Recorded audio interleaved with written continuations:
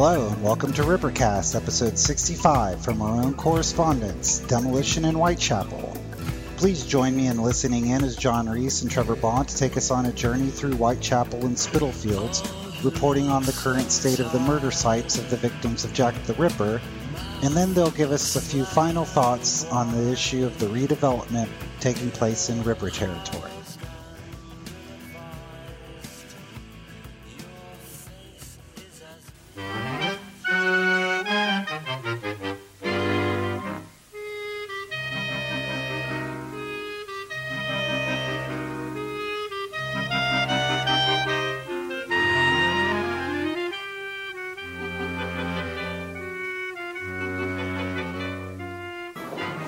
It's Saturday the 22nd of August 2015 and this is John Reese and I'm currently standing on the streets of the East End of London and standing on Crispin Street looking down towards where the Whites Row car park was and where the Fruit and Wool Exchange it's still mostly there, but it's in the process of coming down now.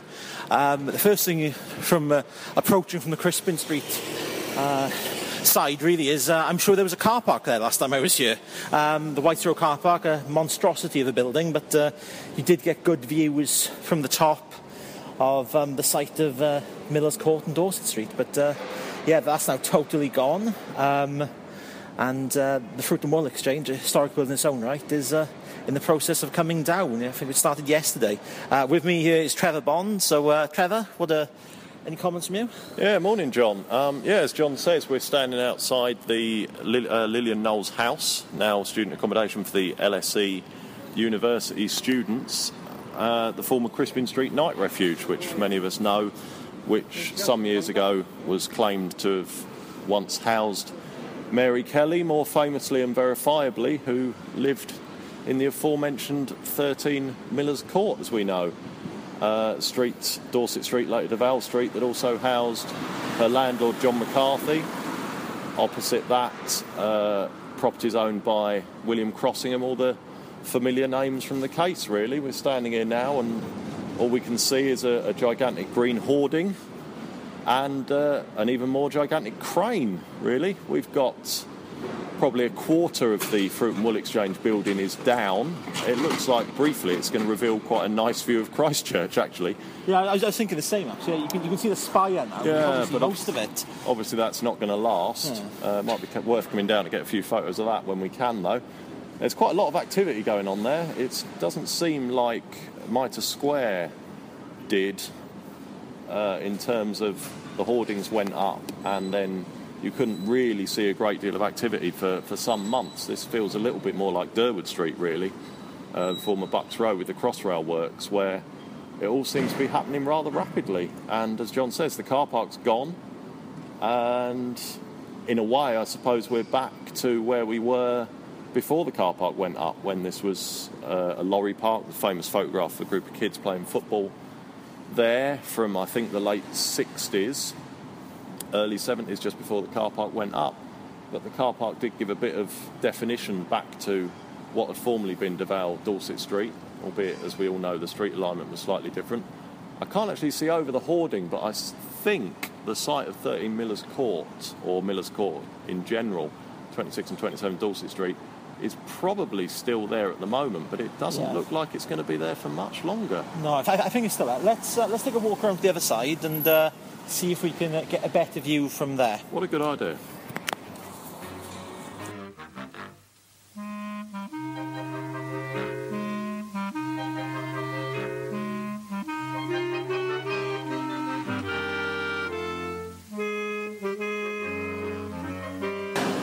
Currently standing on Whites Row. Apologies for the background noise, but as you can hear, there is heavy machinery in the background. There is some of the structure of the car park remaining, some of the metalwork, and we're actually watching the last of the car park come down now.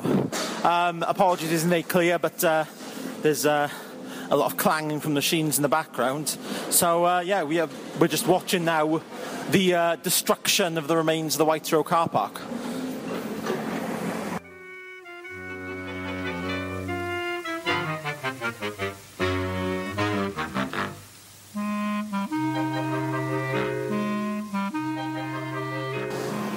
Okay, we're now on Commercial Street. Apologies for the traffic noise in the background. A lot more green hoarding here again, and you can see a lot of scaffolding up. Peeking for a gap in the fence. It looks like the site of 13 is still there at the moment, but how long for is anyone's guess, really. Any comments, Trevor? Not particularly. As John's mentioned, we've just witnessed probably the final moments of the last vestiges of the Whites Road car park.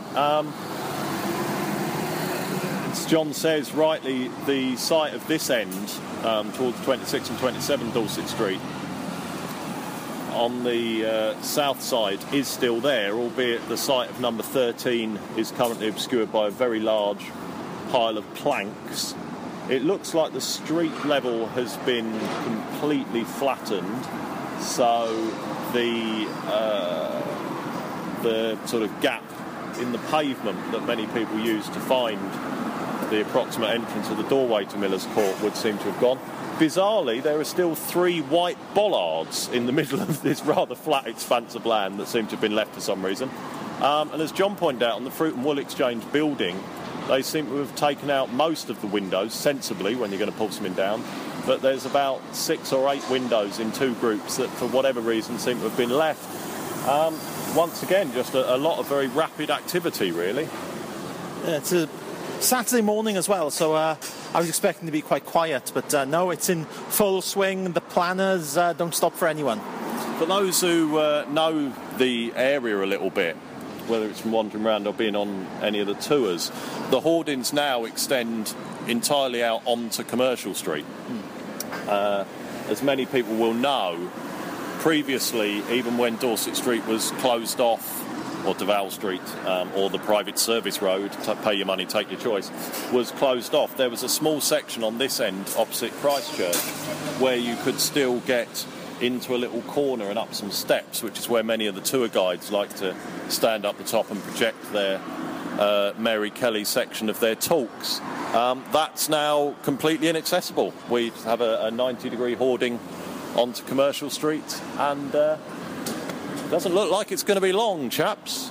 Yeah, just an observation Trevor said earlier about from Crispin Street you're going to be able to have a nice view of Christchurch when the Fruit and Wool Exchange comes down. I've just noticed, looking for the gap in the fencing, that you do get a really nice view of the buildings on Crispin Street from here, but for how long that will remain before some glass monstrosity goes up is anyone's guess.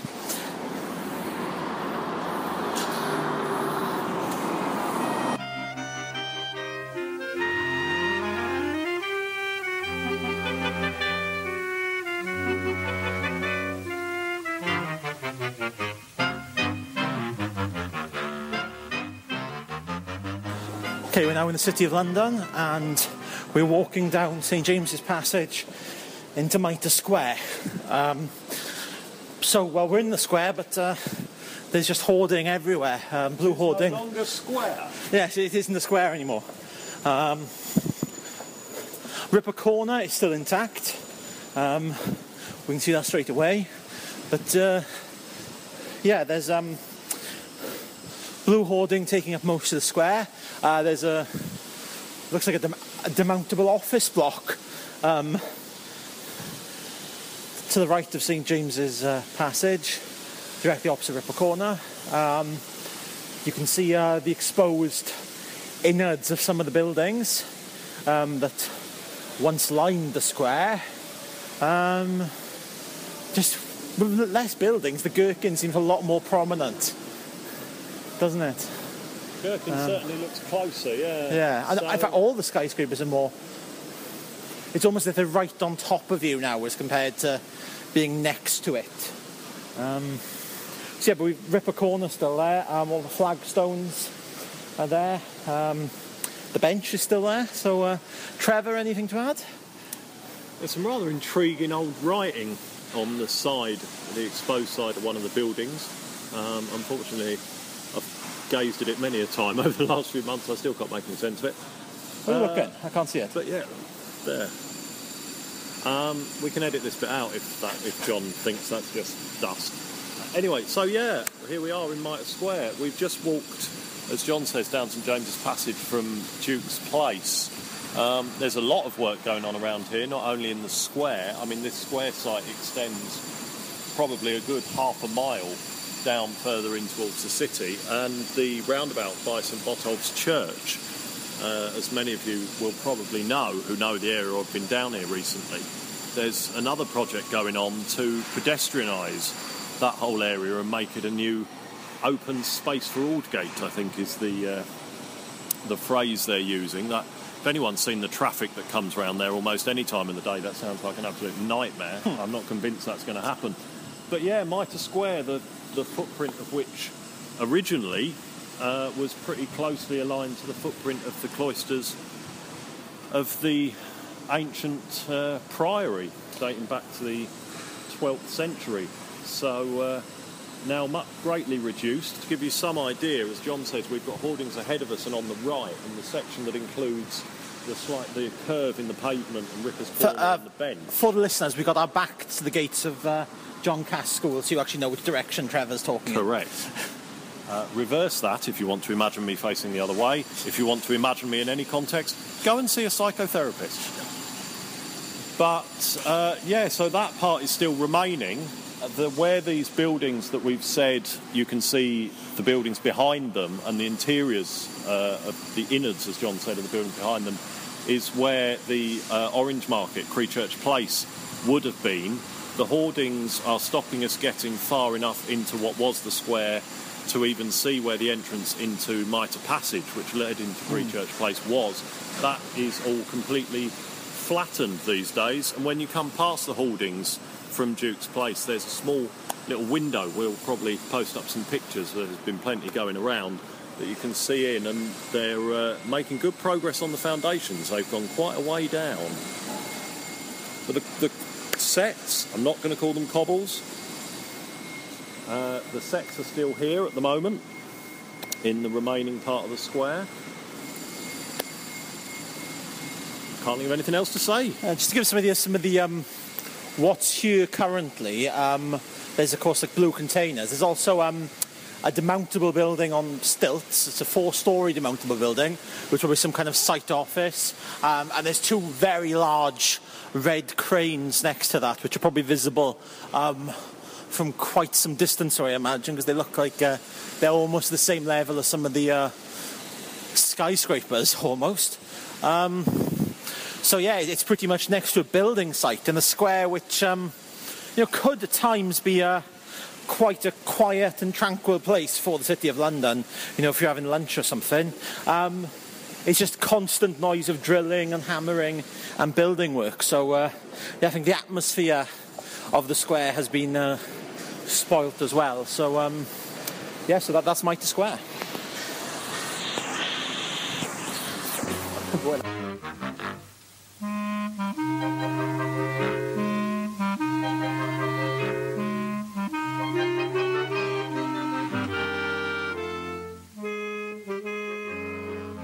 We've been sitting here in Rippers Corner for about 5 minutes just looking around at what we can see in the skyline. We've both noticed that we can see buildings now, some of the skyscrapers and glass monstrosities that we've actually never seen before, and they don't look particularly new. There's a building with what colour? It's almost greeny, isn't it? The building's got its hat on. Yeah, it's got green sides, the skyscraper. It's got a funny hat on top. It's probably something to do with solar power or something, but we've never seen that building before. There's also another building which is to the right of Rippers Corner that I've never noticed before either. There's a nice view of some of the buildings on Mitre Street though from here now, which were previously obscured by the buildings that were originally there. So it's kind of a mixed opinion really, but it's what we're saying here about the Gherkin seeming a lot closer now because you haven't got those buildings. You can now see some of the taller buildings that were obscured, and it's almost as if the city is encroaching on a piece of history and historical site. Trevor's noticing some of the flagstones, so I'll pass it over to him. Yeah, just noticing, not at the actual sets or in the square themselves, but the larger, more modern flagstones directly in front of and round the side of the bench and Rippers Corner seem to have been recently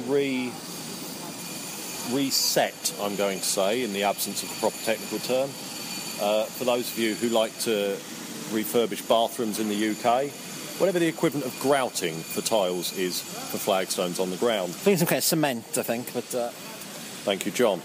And that seems to have been, or certainly has been, very recently redone. So I suppose one interpretation on that would be that suggests the flagstones are definitely staying, although as Mr. Rees here just rightly suggested, it could also mean that someone's tried to get themselves a souvenir of Ripper's Corner. It really is quite close to the flower bed and the bench, and they've had to re-secure them for now so they don't become a health and safety hazard. But might be worth keeping an eye on that. It's a little teaser for you. Just watch the flagstones.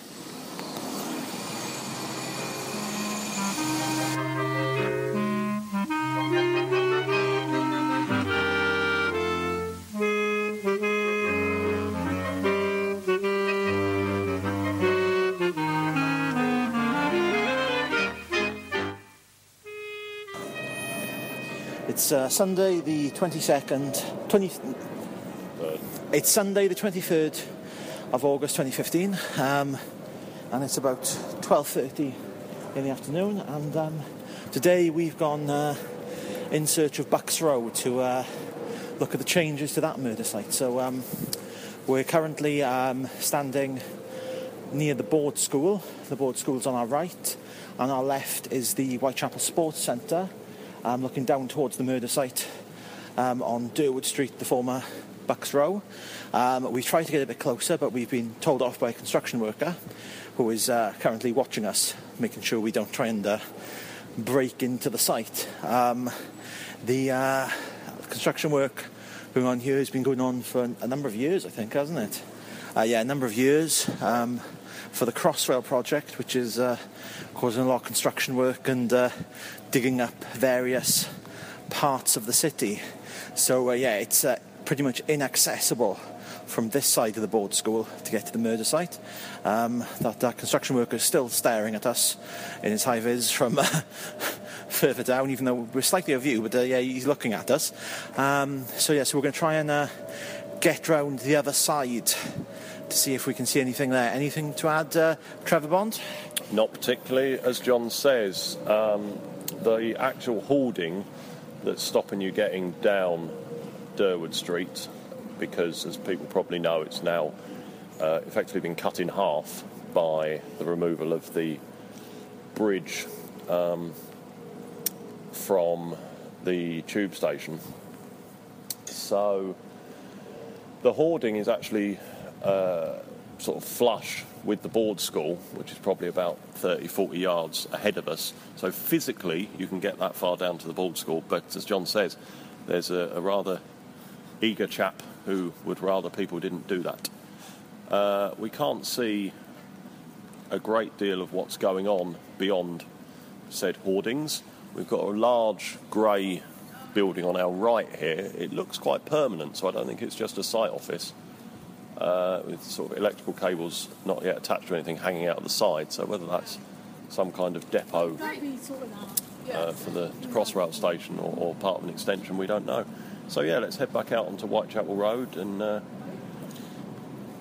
do a bit of a poly and wander down and see if we can get round how close we can get from the other way. Yeah, but the building on the right, it's from the architecture of it and the features on it, it certainly looks permanent because there's gutters being put on it, and this has got like the protective wrapping around the pipes, and it's not demountable because there is like some evidence of trying to make some kind of design to it because there's some curvature on it, and I can see several protective sheets still on the sides of it, so it's definitely a permanent structure.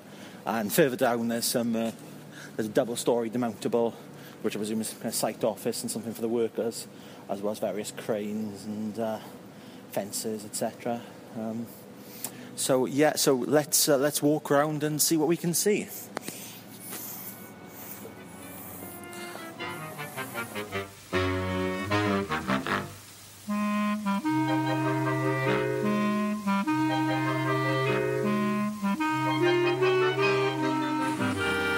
So we've walked down Whitechapel Road, and we're now the other side of Durwood Street, the original Bucks Row.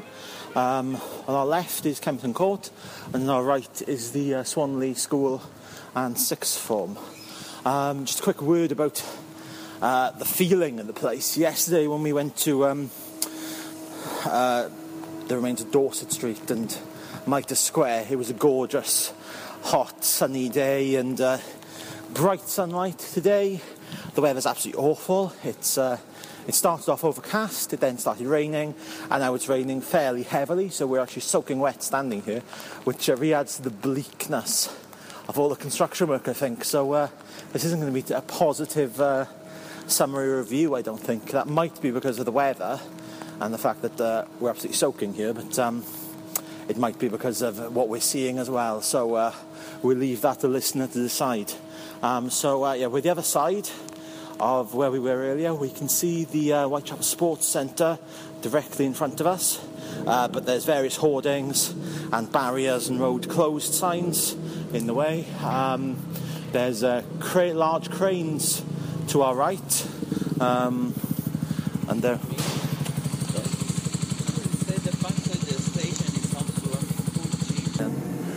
Apologies for the brief interruption then. A motorcyclist stopped to ask for directions, trying to find his way to the Whitechapel Sports Centre where we were a minute ago. So obviously, you know, the work is causing some confusion among locals and visitors to the area who are trying to use the facilities and just can't find a way to get to them because the work, various roads we passed are closed off on the way down that, you know, might give you access there. So good luck to him trying to find his way there. So the cranes are operative today, even though it's a Sunday afternoon. There's no men in orange coats looking to strange this side. It's a lot quieter this side, I'd say. They're probably not expecting as much people to try and get through. So over to Trevor. Yeah, I think John's covered it really. We're in a short, stubby section of Durward Street now. There's a lot less of it that you can get into than coming the other way. I'd say we're probably, well, not even 100 yards of it from the corner where the duck pond once was, as many of you will know, down to almost immediately in front of the murder site, the car parking space that we all used to know. How far away would you estimate we are from that right now, Trev? I'd say it's about 10 yards behind the door through the hoarding, and we're probably about 20 metres from the hoarding itself at the moment, because again there's a sort of, they're trying to stop you getting all the way up towards the hoarding. Yeah, as John said, we came down Whitechapel Road and past Court Street. We came down Castlemaine Street by Valence Gardens, where the workhouse used to be, and Court Street, you can still get down there for the shops on the side, but it effectively no longer connects with Durward Street, and very narrow walkways you can get through to the shops either side of a fairly massive trench going down the middle of it. And there's not really much else to say, I don't think, down here. The thing is quite bleak here and quite... It's always been quite bleak, I feel, this site. The sign for the actual Crossrail station does say, you know, providing vital service to London's vibrant East End. I don't think the vibrant East End is represented very well by this particular... Yes, this particular site. So Crossrail is causing disruption here, but it's causing disruption all over London, and I think it's taken a lot longer than expected, mainly because it keeps on seeming to dig into various plague pits, and then archaeological work needs to take place. There hasn't been any in East End, I don't think, plague pits discovered, but... There was not plague pits, no, they discovered the old, the new church graveyard, as they're calling it, effectively the graveyard of the first... Our Lady of Bethlehem /Bethlehem/Bedlam Hospital round the back of Liverpool Street, so just over the border into the city rather than the East End as such. But we'll take that to be kind of the East End because it's on the border. But yeah, no, the plague didn't really... Yes, Ripper Country, yeah. The plague didn't really get to the East End because it's outside the medieval gates of the city. Market was a plague pit. So they say. Okay, yeah, so we're going to argue about plague pits now, and I think we'll retire to a public house the Blind Beggars around the corner if it's open, and I think from there we'll do a quick summing up of what we've seen over the last 2 days and what our feelings are towards the various works and changes to the area that are ongoing. I feel wet. Yeah, it is quite damp, so let's move on.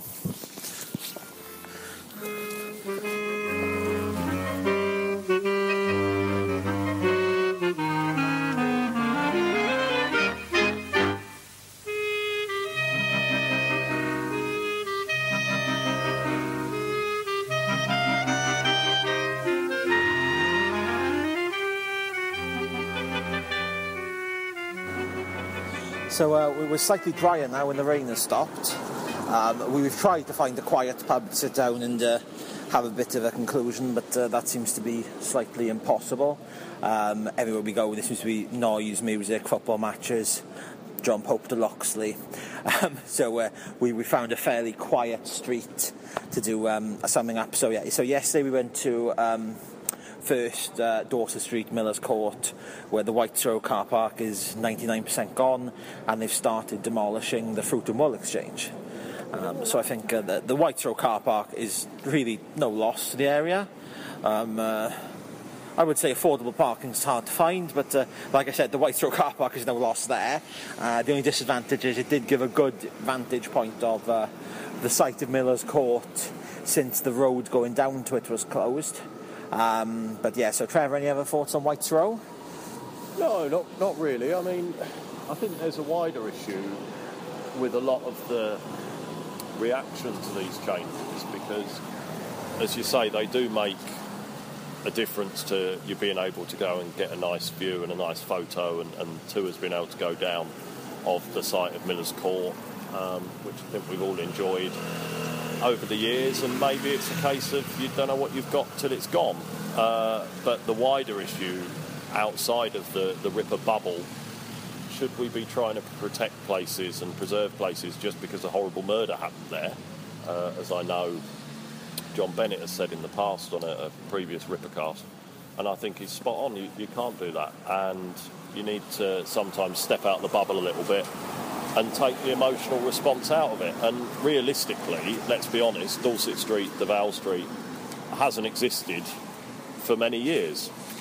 So it was only the car park going back up that gave some pretense, if you like, that it did. So, yeah, no great loss, really. Appreciated it while it was there, I suppose, and perhaps we were some of the very few people who did appreciate that car. Yeah. The Fruit and Wool Exchange, I think, is a slightly different matter because it was a very nice piece of architecture for the area and for the time it was built. So, yeah, the Fruit and Wool Exchange, any thoughts there? Yeah, lovely building. Seems a shame that they couldn't have protected it. I haven't seen, despite the best efforts of people, it wasn't protected. I haven't seen the final plans, whether they're going to try and preserve some of the frontage, maybe in the same way they did with the Crispin Street Night Refuge, where you've got that section out on stilts with the modern building behind it. It's a shame. It's not even 100 years old. It's not contemporary with the Victorian era. A little bit like Gunthorpe Street. It's one of those places that I think sometimes gives a feel of, this is what the area would have been like, but it was always a little bit false in the first place. So when it was built, there probably was an effort to make it look slightly Victorian-y. Is there going to be what's going there instead? Do we know that? It's going to be a very large office building. I think I'm right in saying... Surprise. I've just rechanged. Lots of glass and steel, just for a bit of variety. I think I'm right in saying owned by a German company. It's going to be huge. It's going to extend all the way from what was, in inverted commas, Dorset Street down to Brushfield Street, which is why the Gun pub has gone. I think there's going to be shops and a sort of walkway underneath it and then offices above. We shall see. I was speaking to an architect who also happens to be involved with the Spitalfields Preservation Trust a couple of years ago now about all the developments in Mitre Square, which had started at that point, and Dorset Street, in inverted commas, as was on the cards at the time. And I was quite interested to talk to him and to get his perspective, because I think sometimes, John and I were discussing this last night, and we disagreed on some of the modern buildings in London. But I quite liked some of them, the Gherkin, and like anything, it's what context you see things in. And partly I like the Gherkin because I can look at it and I think, oh yeah, that's nearly Mitre Square there, and I know I can walk from there to there and there and there, and this is what I'd see. But I think there's a temptation to be just anti-anything new sometimes, and some of these buildings, I would say the Gherkin, I would say the Shard, actually grow on you once they're up. Some of them, like the Cheese Grater and the Walkie Talkie, don't, which also isn't helped if they melt your car. So let's reserve judgment, but his response was, when I said to him, what do you think about the architecture in these buildings? And I was prepared to be convinced. If he'd said, no, do you know what, it will grow on you and it's nice. And his response was, where's the architecture? He seems to think he was a very well-informed man, and his impression was generally that they're not even interested in architecture or consulting architects of any calibre with these kind of buildings. All they say is, how much space can you get in, how much light can you get in, can you make it out of glass and steel, and can you make it very quickly? So I don't think anyone's going to be looking at that building in 100 years' time in the same way we all looked at the Fruit and Wool Exchange and saying, isn't that beautiful, I hope no one pulls it down. Yeah, I think in other parts of the country there has been more of an effort to kind of keep the distinctive character. I mean, I know in York, when we were at the York conference going on the bus tour, they pointed out that a lot of the modern buildings in York have to have the contemporary feel of the existing buildings. In my hometown of Swansea, they've just built a new retail restaurant complex by the castle and the historic Wine Street, and the side that's by the castle has a similar architectural feel to the castle. It's like rounded corners, and the Wine Street side has got the architectural feel of the old banks on that street, so there's been an effort there. I don't think it's a case of hating modern architecture just for the sake of it, but I think it needs to fit in with what's around it. I know a famous example in Swansea is that the building, the Meridian Tower they've built there, is a glass and steel monstrosity, and it spoils the eye line of the bay. But I think it looks quite pretty out on the bay, especially compared to the steelworks and the very 1950s buildings they've got there already. So it's all a matter of opinion and perspective. Yeah, I think eye line is an interesting point, and I mentioned the Shard, the Cheese Grater, the Gherkin, the Walkie Talkie, etc. a minute ago, and one thing that wandering around for these last couple of days doing these reports, one thing that from various angles became quite apparent was there is talk that with all these new buildings going up, there's effectively going to be a wall of glass and steel from the east to the west. So the East End, in a sense, while the city is encroaching, as we've said, and while we're all told that the world is getting smaller, in a sense, architecturally, the East End is, in the future, going to feel even more cut off from the city than it has previously. And obviously there's issues there. I mean, we went down, John and myself went down yesterday, slightly different issue, but we went down to observe some of the protests, some of the protests, against the new Jack the Ripper Museum in Cable Street. And yesterday's protest was being arranged by a group called Class War, and they were down in the area at the end of last year as well, protesting about some of the new buildings that have gone up in the area, which have effectively pour doors for the people who own their properties, and a separate, effectively almost a tradesman's entrance for the people who rent them and people who work there, cleaners, etc. And there are social issues there, I think. So with all these kind of developments, you have to bear in mind the social impact of them, and I think we're fighting a losing battle if we don't want any new buildings in London and we don't want any of the area to change. But there are legitimate questions that I think sometimes need to be asked about doing it compassionately, and that can be from an architectural point of view. And John's quite right, places like York, places like Oxford, make an effort that new buildings have to fit in with the feel. The feel of the East End has always changed, I suppose. So what is the feel of it? Would we like it to be a Victorian theme park? I'm not so sure about that. But yeah, there are, whether it's architectural or sociological, there are concerns that need to be addressed, I think, with some of these buildings. A lot of the Victorian buildings that were demolished in the East End in the 1950s and earlier were because they were crumbling, dilapidated buildings. So it wasn't just for progress, it was for safety and health. So there is that to consider as well. So we have discussed Dorr Street. We've gone a bit onto Mitre Square. The changes to Mitre Square. The footprint of the medieval or pre-medieval cloisters, that seems to be gone now. And I know at a point Trevor's been making a lot on Facebook is, it's terrible. People are saying it's terrible that these sites are disappearing, these historical sites of murders, and that Trevor's point has always been sod the murders, this is a medieval site. Any feelings on that, Trev? I think you've summed up my position quite well there, yeah. Let's not get too emotional about an unnamed service road that did not have the same footprint as the road we know anyway, and the road we know which was rubbish. I don't think anyone is saying, wouldn't it be great if we still had lodging houses and the workhouses?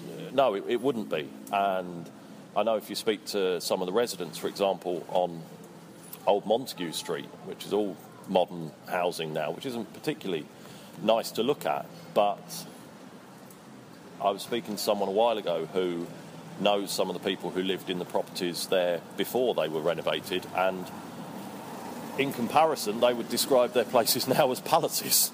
So you can't get too emotional about the lovely Victorian East End, because part of the reason we're all interested in this, we all know it wasn't the lovely Victorian East End, but an 11th, 12th century cloister and a square that still in the first years of the 21st century had the same footprint as that cloister, where you've got the 12th century royal burials under there. That is different, and I don't mean in a sense of we shouldn't build anything where people are buried, but that was always, and you can look in the office building on the corner and see a little bit of the remains of the priory. And that does seem like a shame. That seems like something that should have been... There's not many traces like that left. But unfortunately, it's so close to the city. And, it's in the city. Nothing can stop progress. It's so close to the business centre that it was always going to happen. Has there been any archaeological work gone on the site to see if there is anything down there that could be worth looking at before it gets covered up by a skyscraper or whatever's going there? Yeah, as with any of these sites in London, we were talking about Crossrail works and some of the things they've turned up a bit ago when we were in the old Bucks Row, weren't we? And as with all of those, if you're digging on a site that is likely to be of archaeological significance, part of the planning process is you have to have a period where archaeologists can go in. And I know they did do that with Mitre Square. They had archaeologists from the Museum of London Archaeology team in there, but I don't think they actually turned anything up. Well, certainly we haven't heard about it if they did. But so it could be a case of over the years that it's been dug up so many times and things, there's nothing left in one piece perhaps, or it's further down than they went. So because I know there's a lot of medieval London's under the existing city quite far below, isn't it? Well, the street level was significantly lower at the time anyway. So if you look at the medieval walls, you can see that. Yeah, look at the Roman pavements that you can go and see in the crypts of All Hallows by the Tower and St Bride's churches. You go all the way down to the crypt and there's the Roman street level. So, yeah, I think the overarching issue with all of this is whether it's for education, and I do believe there's an educational value to studying this case, as many of us do, I think, and to studying the area through the window of the case, or whether it's for entertainment, which is a slightly different issue. People have their own opinions. People have their own opinions on the tours, for example. But whether it's education or entertainment, you cannot I've said this previously on a Rippercast, you cannot beat that sense of standing someone somewhere and saying, there, it happened in that building, it happened under your feet there, or even, as it has been more recently, you know, pointing out the things you can see. So the Priory was here, there are the remains, and you can't see any of it here now, but imagine this walking around this would have been the same sorts of choices. And you can't get that back once it's gone. And showing people pictures and, you know, giving lectures and showing PowerPoint slides of how it was, it's not the same. And the current, and I'm not talking about the history of there was a terrible murder here, as I say, that's different, but the current regime in London, shall we say, doesn't seem to have many sympathies for trying to preserve what we've got left in terms of history. It's just greed is good, I think Gordon Gekko would say. Hail Boris. So I think we've covered that quite well there. And then Bucks Row, which we went earlier, so I think our thoughts are most the same, that I don't think it's a great loss as such, because it's, other than the board school, there's not much there from the time, is there? And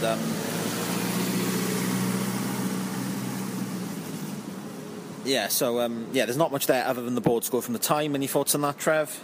Not really. Again, as with Dorset Street, you know, we all like to be able to go down there, and it's irritating when I'm going to take people round showing them the sites that I can't walk them all the way down it. I don't think we know whether you're going to be able to ever walk down the whole length of it again.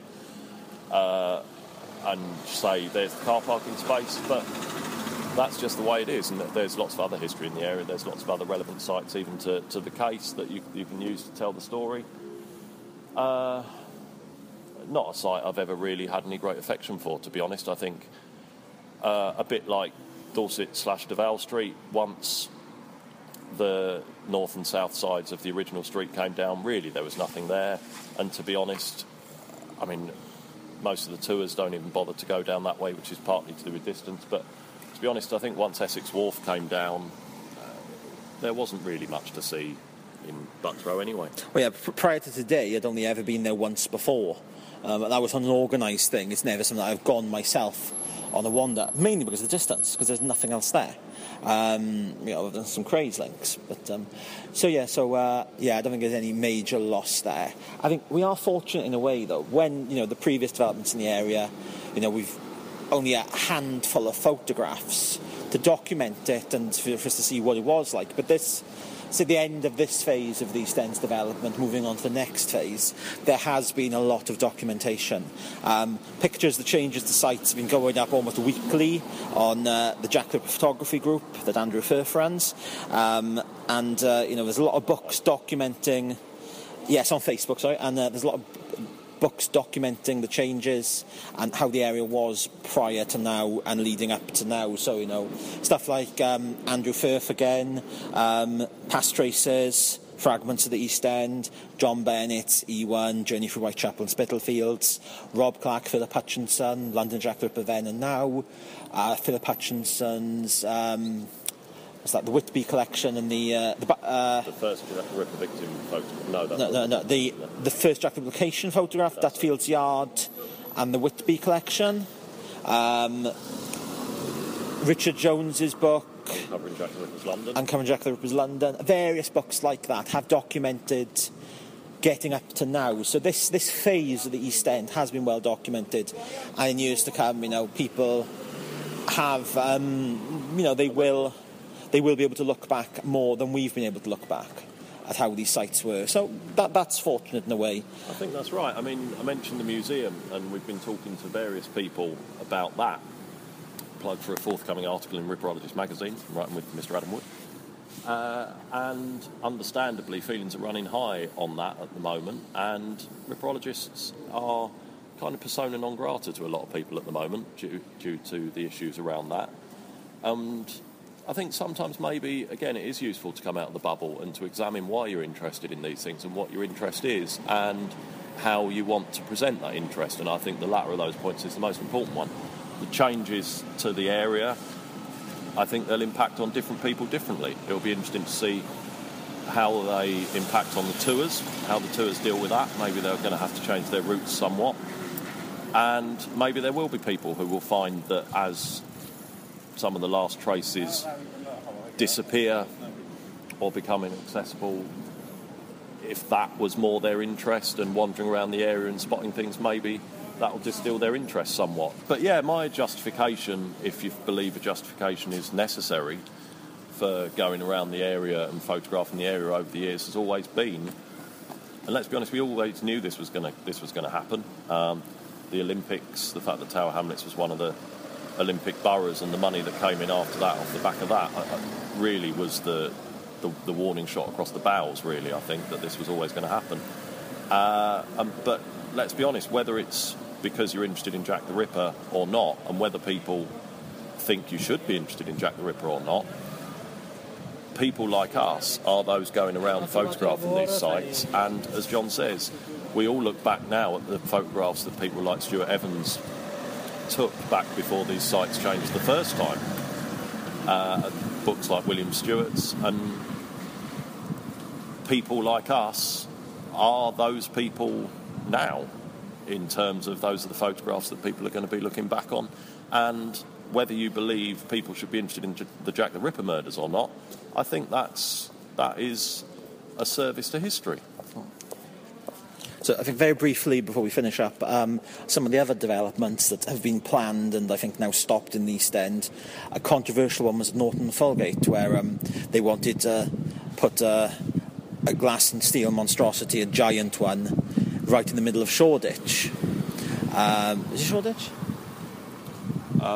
Yeah, it's just about Shoreditch. Yeah, so right in the middle of Shoreditch. And I know there's a lot of controversy there about how it would totally spoil the view and be, again, you can argue, the city is this mountain of glass and steel, but this would be the lone one in that area. And there was a big campaign to stop it, and I think it's now been prevented, hasn't it? It has been saved. As always with these things, it's been delayed rather than stopped. What you've got to remember with Norton Folgate is that is a protected area, so that should be hands off, but we shall see. Good Madness song as well. Indeed. So anything else to add, Trev, or have we about covered it? Yeah, I think we pretty much covered it. I mean, as I said earlier, the East End is always changing, whether you're talking about architecture, whether you're talking about the makeup of the area with different waves of immigration. The one thing that doesn't seem to change is the social circumstances relative to the rest of London, but it's a place that is always changing, and we all like to think we could place ourselves mentally back in 1888 sometimes and see how it was, but let's not think that that wasn't the case then. I mean, you had Tower Bridge, which had begun being built the year before in 1887, which obviously made a massive difference to the area, and before that you'd had the building work in the docks. It's always happened, and people wandering around in the autumn of 1888 may have been having very similar discussions about this horrible bridge that was going up. Probably not podcasting about it, though. Possibly not, if only they did. So I was going to do a quick conclusion here. This has been John Rees and Trevor Bond on the streets of the East End, looking at firsthand some of the changes that are happening to the area and the murder sites on the weekend of the 22nd and 23rd of August 2015 for Rippercast. Thank you for listening. Thanks.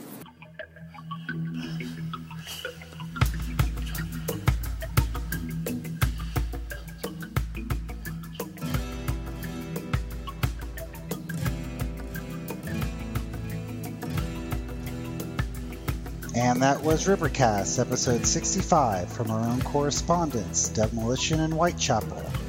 Thank you to John Rees and Trevor Bond for recording this episode of Rippercast for our listeners, and in doing so also providing a little audio history of what was taking place at the Jack the Ripper murder locations in late August 2015. We hope to be hearing a lot more from John and Trevor in the future. And I want to thank everyone for listening. I'll see you next time.